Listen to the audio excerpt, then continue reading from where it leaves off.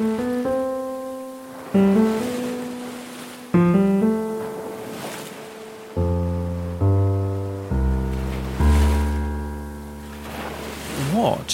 has a Cornish lighthouse got to do with the woman who died at the cottage, Car Cox? That's one of the weird things about this investigation of ours. How connections are made between what are apparently completely unrelated things. Hang on a minute, isn't that what conspiracy theorists do? Well, in this particular case, there is a connection. It comes up while we're out on the road hoping to turn up some more clues about Car's death. Graham points out a local landmark. So we're coming off the moors now, down towards, that's St Ives Bay, so we're heading down towards St Ives town. But from the top here, you can see for miles and miles and miles, all the way over to St Agnes Beacon and beyond. And that island there, can you see that island with the, lighthouse? With the lighthouse on it? There's a lovely, beautiful little white lighthouse. That's called Godrevy Island, and the story is that Virginia Woolf's novel To the Lighthouse was written with that lighthouse, that particular lighthouse, in mind.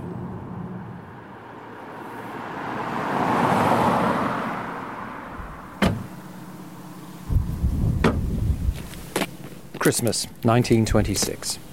And Virginia Woolf is still working on her novel, To the Lighthouse. She's here, where we are now, near Zennor. Up there on the moor is the cottage. And here, across the road, a big house. This is where Virginia Woolf is staying.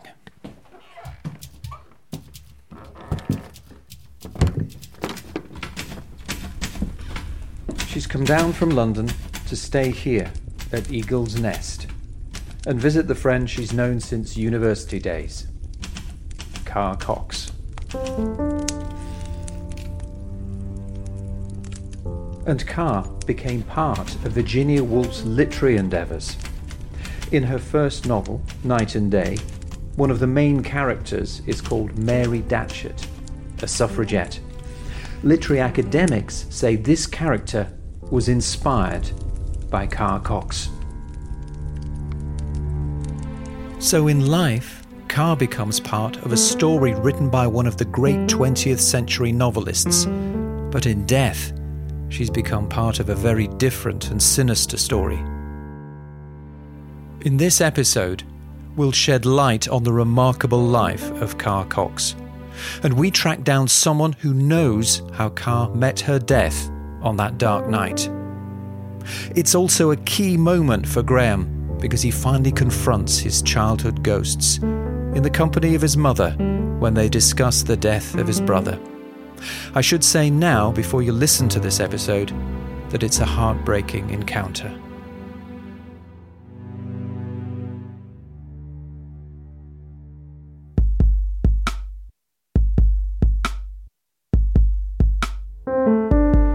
This is episode 4 of One Dark Night.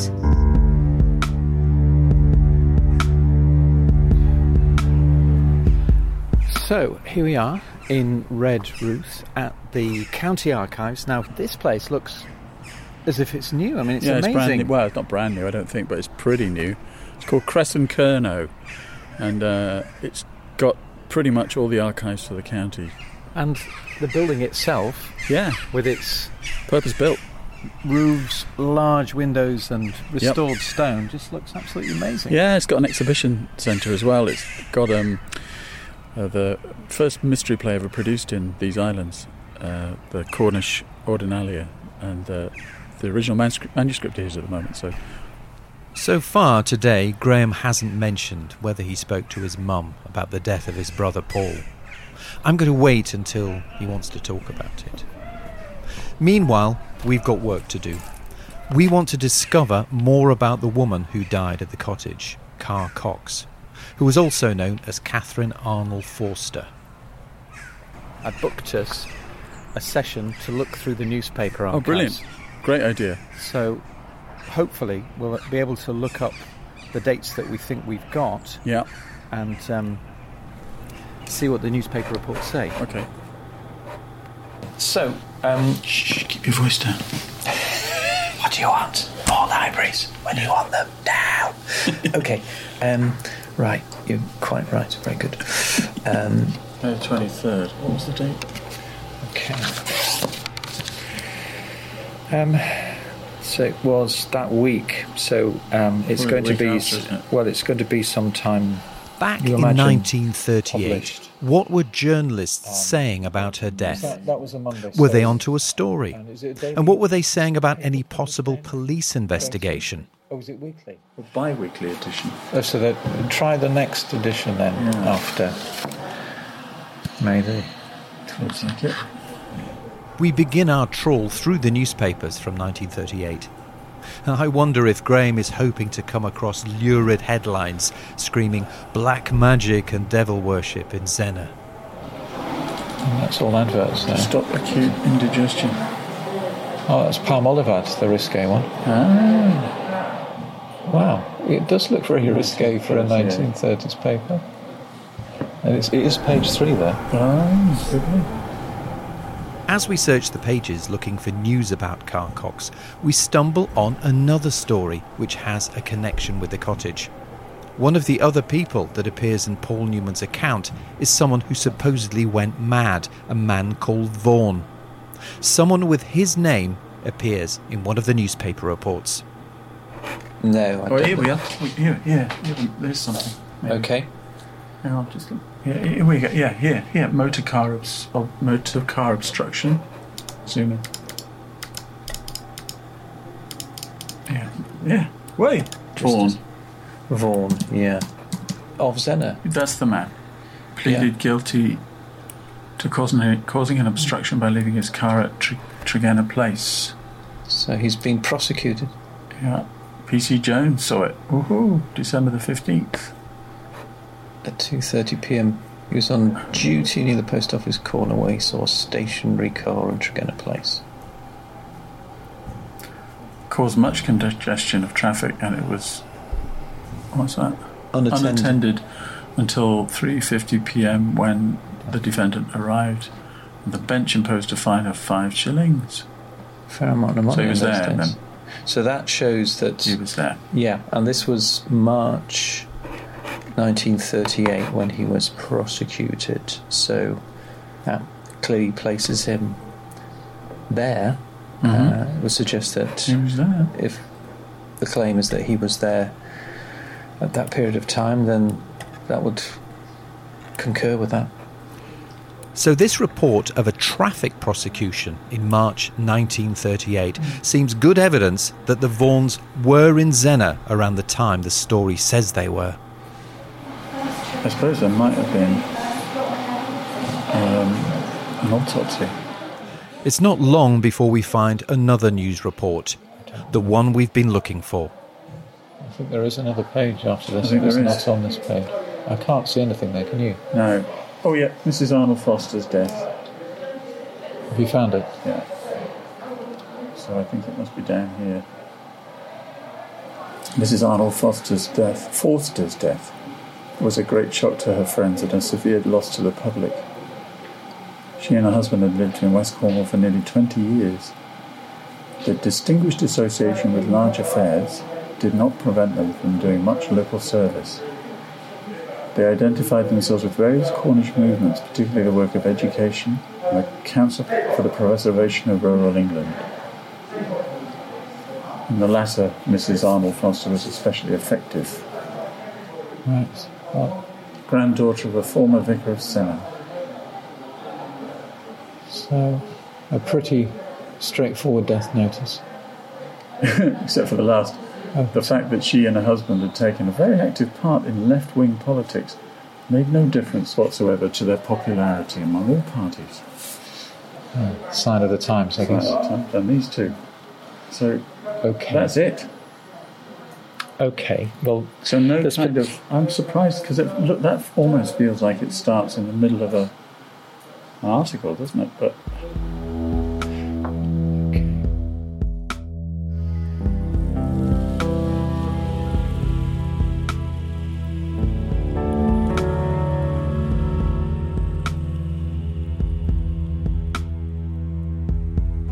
How's it possible, considering who she was, that she was this, I mean, certainly locally really well known, nationally actually really well known, incredibly prominent person. So, and given what we know has happened in that cottage, how's it possible for her to die in that way with no real, investigation taking place?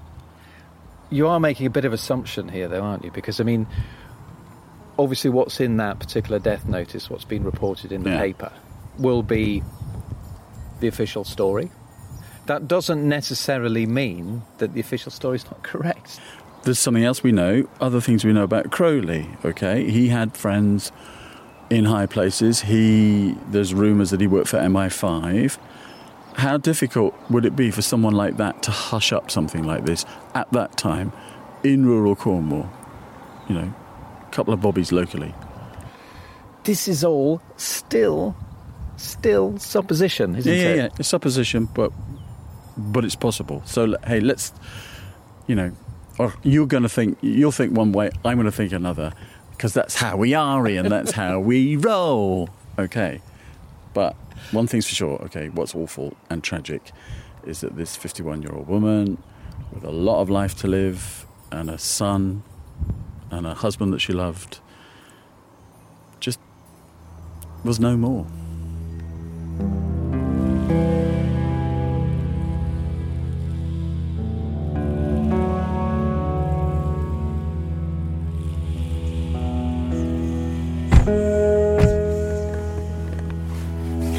So, dying suddenly at 51 without any kind of notice, the thing just happens. I mean, if you had the choice between it happening unexpected very quickly, or you had some notice so you could have a chance to maybe talk to people you wanted to talk to, which one would you go for? I think I'd probably go for some notice. Although I think that would be pretty horrible to know that you're on your way. But I think the opportunity to say goodbye to people would be a fine thing.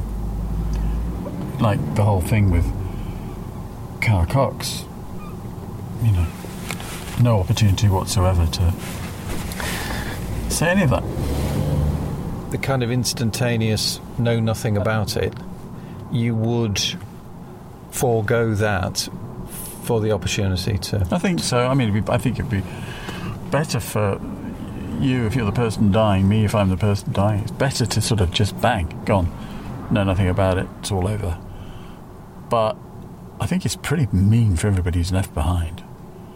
That you suddenly disappear with no opportunity to say anything before people leave now. And I wouldn't inflict that on other people. What about you?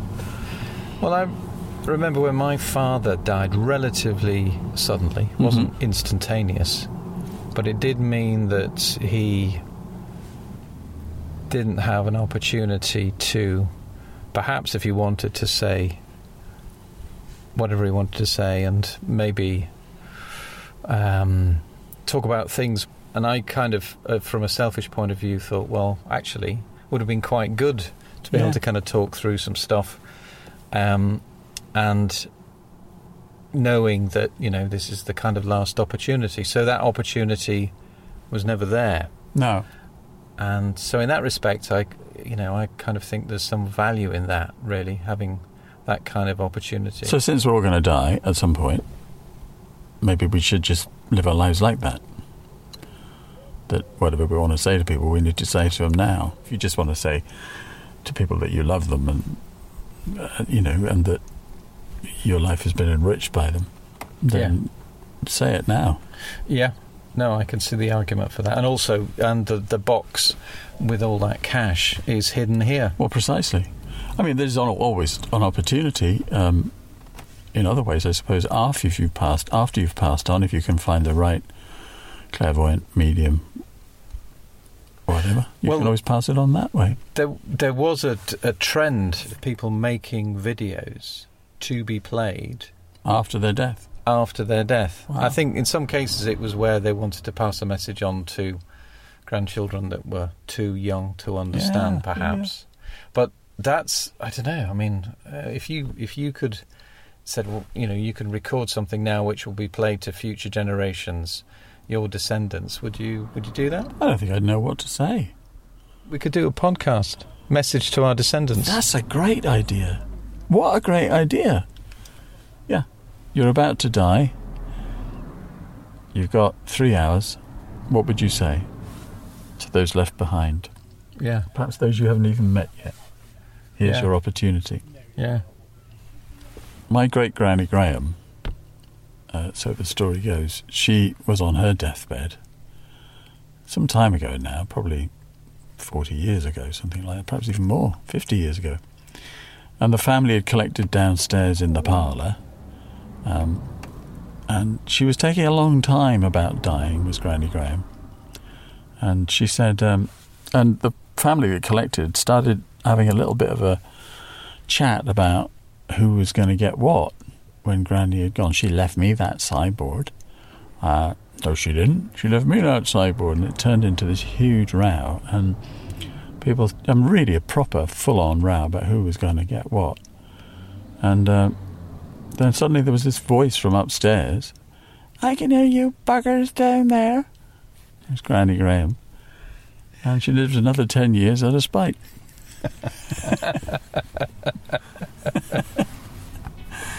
That's the kind of deathbed I'd like to have.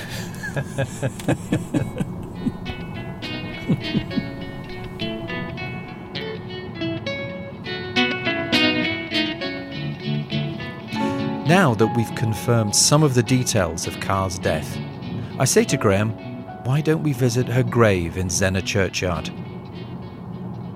On the way, it gives him an opportunity to deliver an impromptu lesson in pronouncing Cornish place names.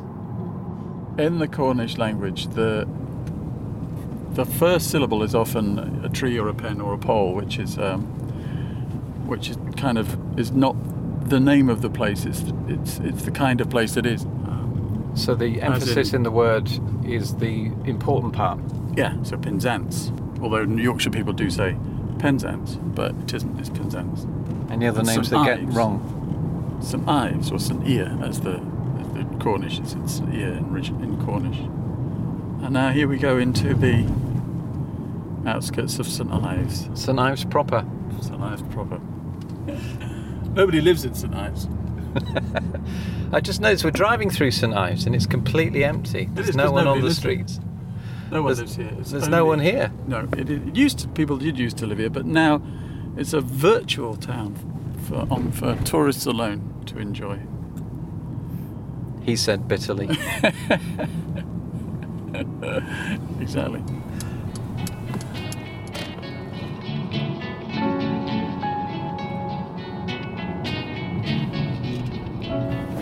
I was hoping for something somewhat profound today. As you just said, some roads are longer than they seem. Is that the first line of something? It probably is, yeah. We should think of what comes after it. So, how would it start? Would it kind of goes, some roads are longer than they seem. Yeah, go on in. Keep going. Some roads are shorter than they are. Are they near or are they far? Yeah, we're here. We're here already. Yeah.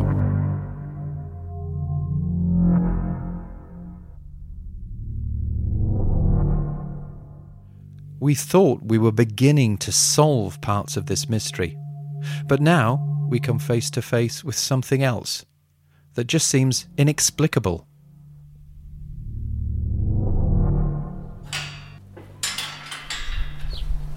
So here we are now, back at Zena churchyard, the beautiful village of Zena, and we are looking for Carr Cox's grave. Ian, I've searched high and low, and have you had any luck? No, I haven't been able to. Surprise. I haven't been able to find it, no. So not only has whatever happened at that cottage been hushed up, there is now no evidence of this poor woman's grave either. They've got rid of that. But the absence of evidence isn't evidence of absence. Very good. Yeah, yes. Well, it's not my quote. It's attributed to the astronomer royal, actually, Martin Rees. Just because we can't find the grave doesn't mean that we can conclude there's a cover-up. No, I agree with that. But there are a number of things now, aren't there, that are beginning to pile up of absences where there ought to be something. When things should be there and they're not, you wonder what's happened to get rid of them. We are still stuck with having to have a burden of proof if this is to be convincing. Yeah, absolutely. But hey, interesting. I have been looking for it for years, and I can't find it. That grave has disappeared.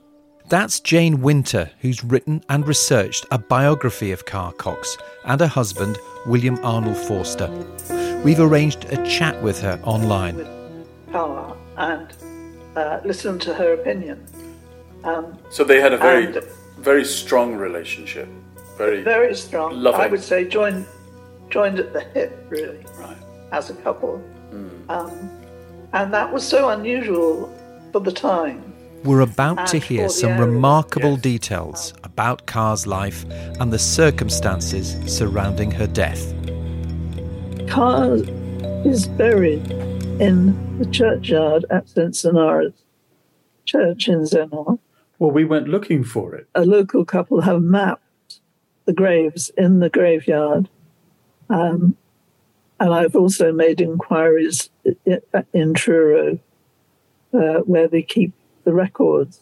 And they have told me where to find the graves of people who were buried at around the same time, because quite likely they would be at roughly the same place. But there's no sign of Carr's and Will's grave. It's very strange. And there was no it's as memorial if- there then? Yes, No it's headstone? as if they've disappeared off the face of the earth. Which is why I wrote the biography, because I wanted to bring them back to life, as it were.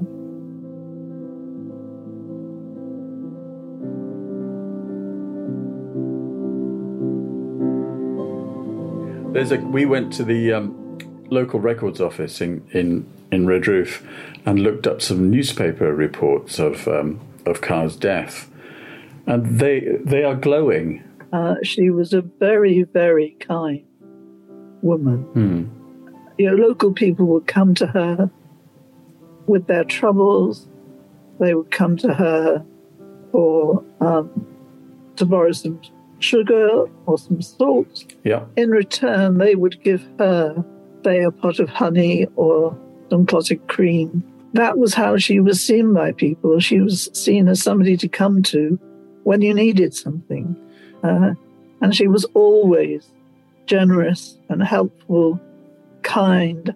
And both she and Will not only treated each other as equals, but they treated everybody they met as an equal. And anybody was welcome at their house.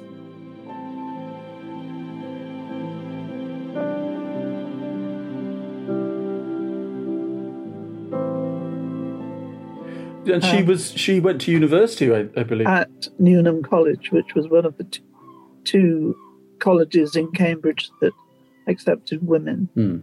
Carr went there to read history in 1906. And is that where she met Will? No, it's where she met Rupert Brooke. Ah. I don't think you could really say they ever had a romance. What they had was a sexual relationship. And it was all about the pursuit.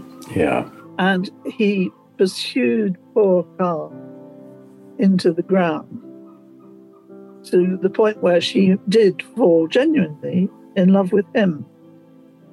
And of course, the minute that happened, Rupert lost interest. Okay. But I think when she met Will, she did genuinely fall in love with him. And she was certainly the love of Will's life. Yes. Beyond absolute any shadow of doubt.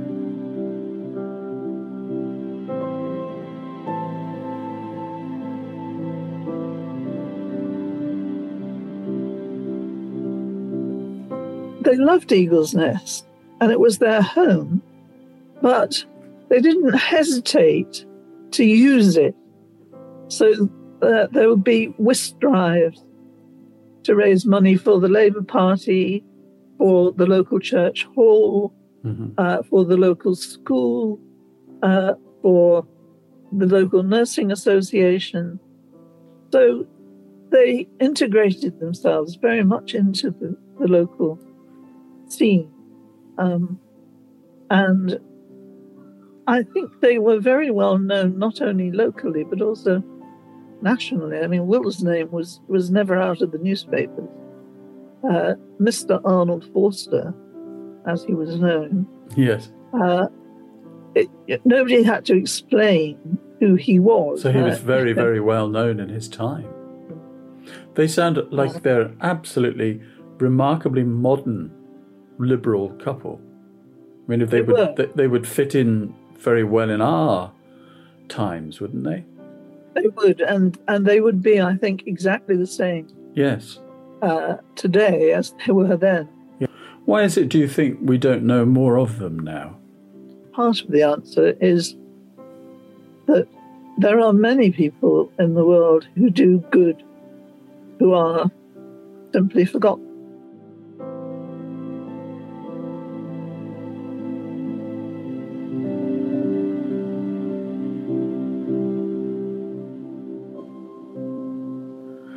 Unfortunately, Carr is remembered as a character in another story which concerns her death. Can you tell us a little bit about that, Jane? Let's forget the story and okay. let's just talk about what her happened. death. Yes. A little boy knocked on her door and said that his mother was in hysterics in a cottage just up the hill on the other side of the valley from Eagle's Nest, because she had heard noises in the night and she thought it was some kind of poltergeist or some sort of, evil spirit.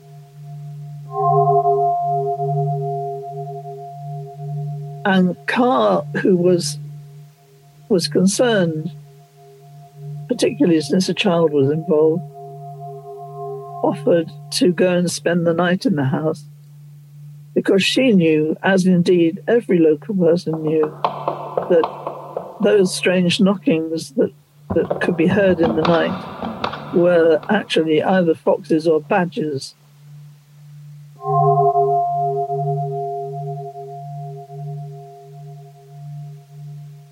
She wasn't very well, and because she had extremely high blood pressure.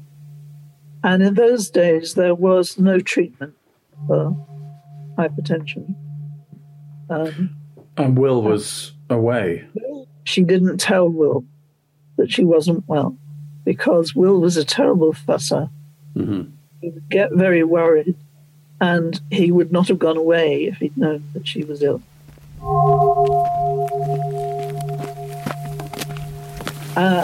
So even though she was tired and not feeling terribly well, she trundled off to their house, which meant going down one side of the valley and up the other. Not the best idea for somebody with very high blood pressure. And she settled herself in an armchair, because there was no spare bed, to spend the night there and, to calm this woman's fears. She suffered a massive stroke in her sleep, and they found her dead.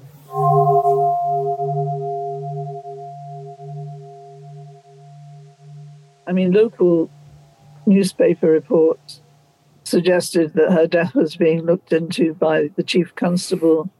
I can find no evidence for that. No.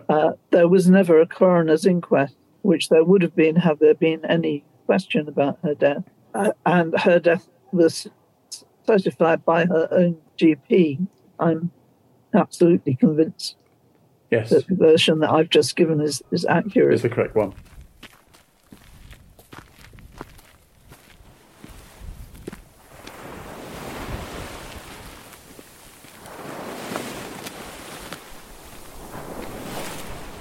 So there you have it. What? Obviously, Newman got it wrong. Because Jane Winters says he did. Yeah, but clearly there are big holes that she spotted in his story. And in a way, she goes for the kind of prosaic element to all this. Yep. Not a great story, but in a way that's what often the truth is. The truth isn't some big drama. Well, it is quite a big drama, even the way she tells it. But I kind of think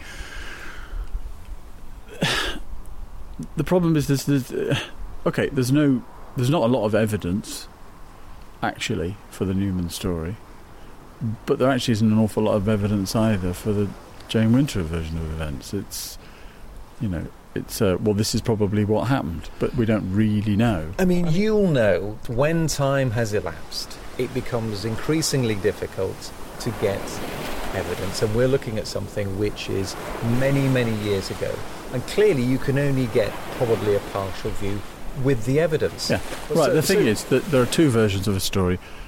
One of those stories may be correct.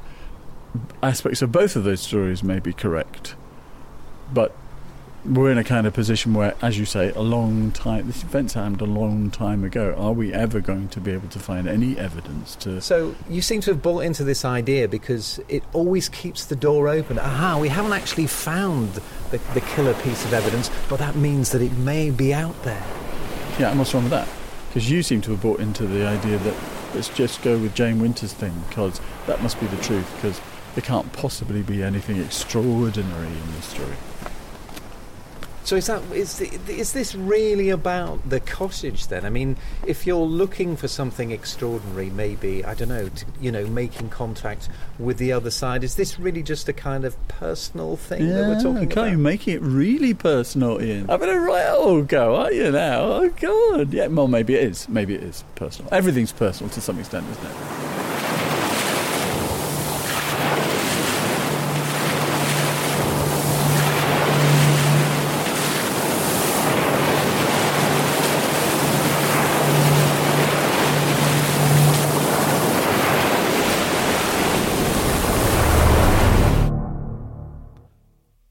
We're about to find out how personal this is for Graham. He's finally had that conversation with his mum about his brother Paul and how he died. And he's given me the recording of the conversation he had when he sat down at the kitchen table with his mum Marlene and his sister Sue. I'm expecting this to be a very emotional conversation, so it's worth saying now that some of you may find it upsetting.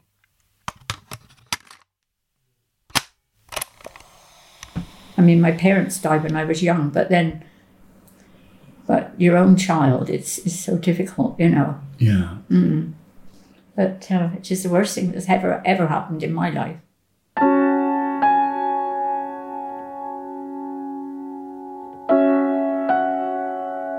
He was such a dear little boy.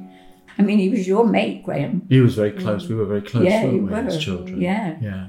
I All know. the photographs look like we were very close. Oh, and you kissed him and all in that photograph, and nobody asked you to. No, you just kissed him. You loved him. Yeah. And he was a dear little boy, and good as gold, you know.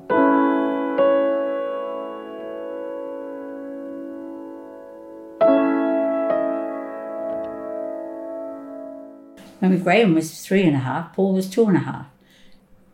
Sid said, that's my husband, he said, take the boys out for a bit of walk. So anyway, he took them up to the village, and then on the way down he called in, and I said, well, Paul ought to go for his nap. And he said, oh, I'm only going down Jean's a minute, let's go down there and see Auntie Jean, and then I'll bring them back. Yeah. Jean is my sister. And so I was hanging out the washing, and Jean's neighbour, Longford Jenkin, came up and came out in the garden to me. Yeah. And just said, you have to come down to Jean's. The little boy has had an accident. Jean was out in her, what we call the back kitchen, and doing her washing. She had a bucket of water from the boiler. Hot water? Yeah. Yeah. From the boiler that she just boiled the clothes, and he fell back into it. Of course, he was taken to Redruth Hospital, and I remember Sid and I went in the afternoon on the Marigold bus.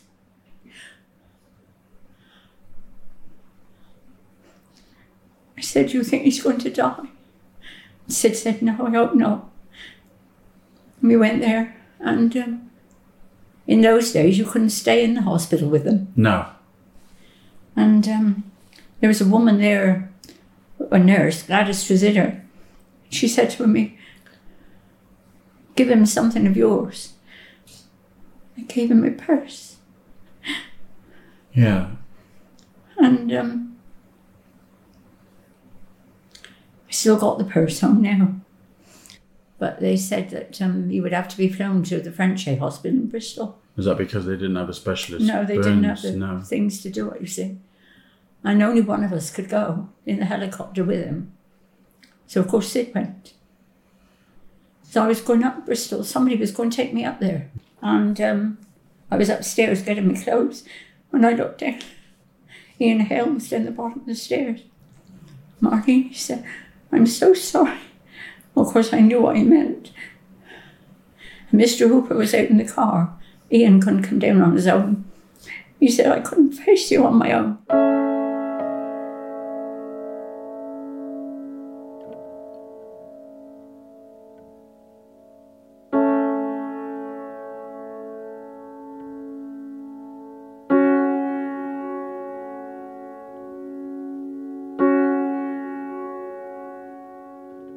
But the actual funeral, I mean, you can imagine, the place was crowded. And when we walked up the churchyard, everybody was up the sides, you know. Yeah, so the whole village turned out. Yeah, all the village turned out, you know. Yeah. And did that feel really supportive? Well, yes, it did. It did. And people came back to our place, and, you know, and then, like, the family and all. And then... so the village was really close, and the family was really everybody close. knew us, you know. Yeah. Everybody knew us, and, you know, the chapel and all that, you know, everybody, it was... I still got all the letters home now. And for you, you know, you had it, Graham, you went through it. You know, you knew what was going on. You were 3.5. Were you aware that when I was young, I was having some very strange experiences? No. No. So that I would see ghosts and spirits and faces. And you never knew that. I didn't think you ever did. Well, when you were home living. When I was home, yeah. Yeah. Isn't it funny we've never talked about that? Got to this age and never told you that. No. Again, I protected Never you, see, told I me. suppose. Like we've always been told we've got to protect Mum from these things.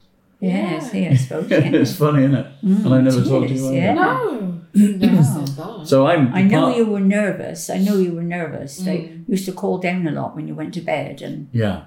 sort of. When I was shouting down as a child. Yeah, you were seeing something. Why didn't you say then? Well, I don't know. No. Well, I suppose because maybe I felt foolish. Maybe I was frightened to say.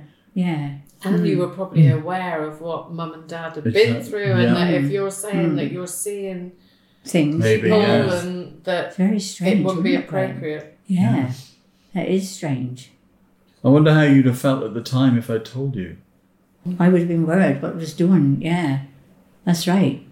Yeah. And then I find myself at this point in my life, all these years later, still wondering what that was. Yeah. Yeah. Strange, isn't it? Strange, yeah.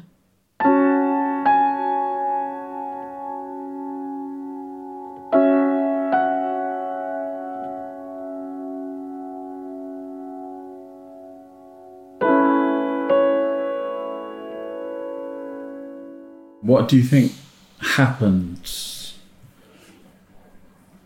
to Paul after his death? I think it's his memories that he's left behind. I mean, he was only living for 2.5 years, but lovely memories of him, of your children, isn't it? And I think 'tis the memories they leave behind. And I don't know. I do question it, really. So you're not sure now that you believe that when we die, we go on to another place? No, I am not sure about that at all. I should be, but I'm not. No. Because I can't see where we all go. No, I can't see where we all go. I think, well, it is your soul, isn't it? Your body's gone, but perhaps your soul is still... But I remember you, when you were younger, saying that you were always looking forward to being reunited with Paul. Did I say that? After you died, yeah. And with your parents too, and meeting them and knowing them. Yes. Has that changed then, do you think? I suppose it has with me as I got older. Yeah, I don't know. I do question it. Yeah. We've talked to a few people in the course of this podcast who will say that that they can connect with people who have passed on. You know. What do you think of that? I've never had that experience myself, and I don't know. I doubt it, really. Yeah. Jean took a lot of comfort from that. Yeah, Jean might have done. Of course, Jean was in a terrible, terrible state. A terrible state. I mean, she really did suffer and grieve terribly. Because she loved you. She loved the both of you. Of course. Yeah. And she felt so guilty. Yeah. And Derek, when he was dying, he said, Jean and I were there, with him. He said, what shall I say to Paul? Oh, did he? And Jean said, tell him I'm sorry. Oh. Yeah. Yeah. Did you talk about it? No, not a lot after. Because of Jean. I always used to pretend that Jean I was all right. Yeah. But I cried. Not my own,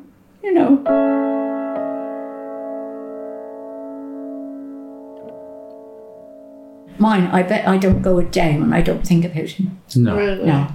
I don't go a day when I don't think of something about him, And I suppose I always will.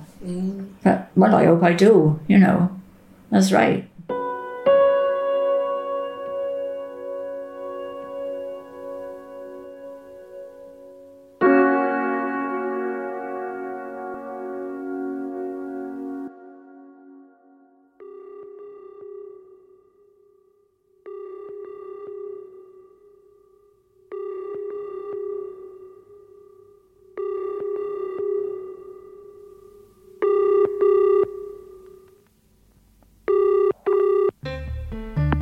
Hello, this is Graham. Sorry I can't pick up. Please leave a message. Hi Graham, it's Ian. I've tried you a couple of times and I'll try you again. I realise Crowley and all that, it's not what this is about for you anymore, is it? This podcast, not really.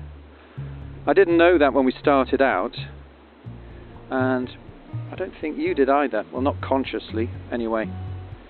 But it turned into you looking for answers to your stuff. And that's fine. But you've gone quiet. So, I'm worried about you. Give me a call, will you? I hope you're okay.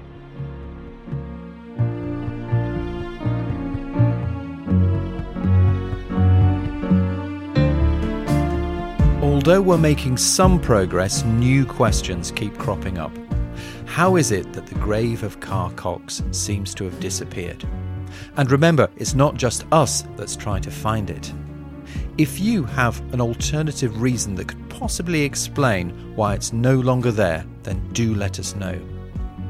Now, we didn't manage to find these at the county archives, but Jane Winter in her interview said that local newspaper reports said Carr's death was being looked into by the chief constable. But there doesn't seem to be any evidence that this happened. Well, Carr's family had influential friends, so could it have been hushed up? Or is this just another conspiracy theory that feeds the myth that paranormal events are being covered up? We'd love to hear your theories or thoughts, so do let me and Graham know.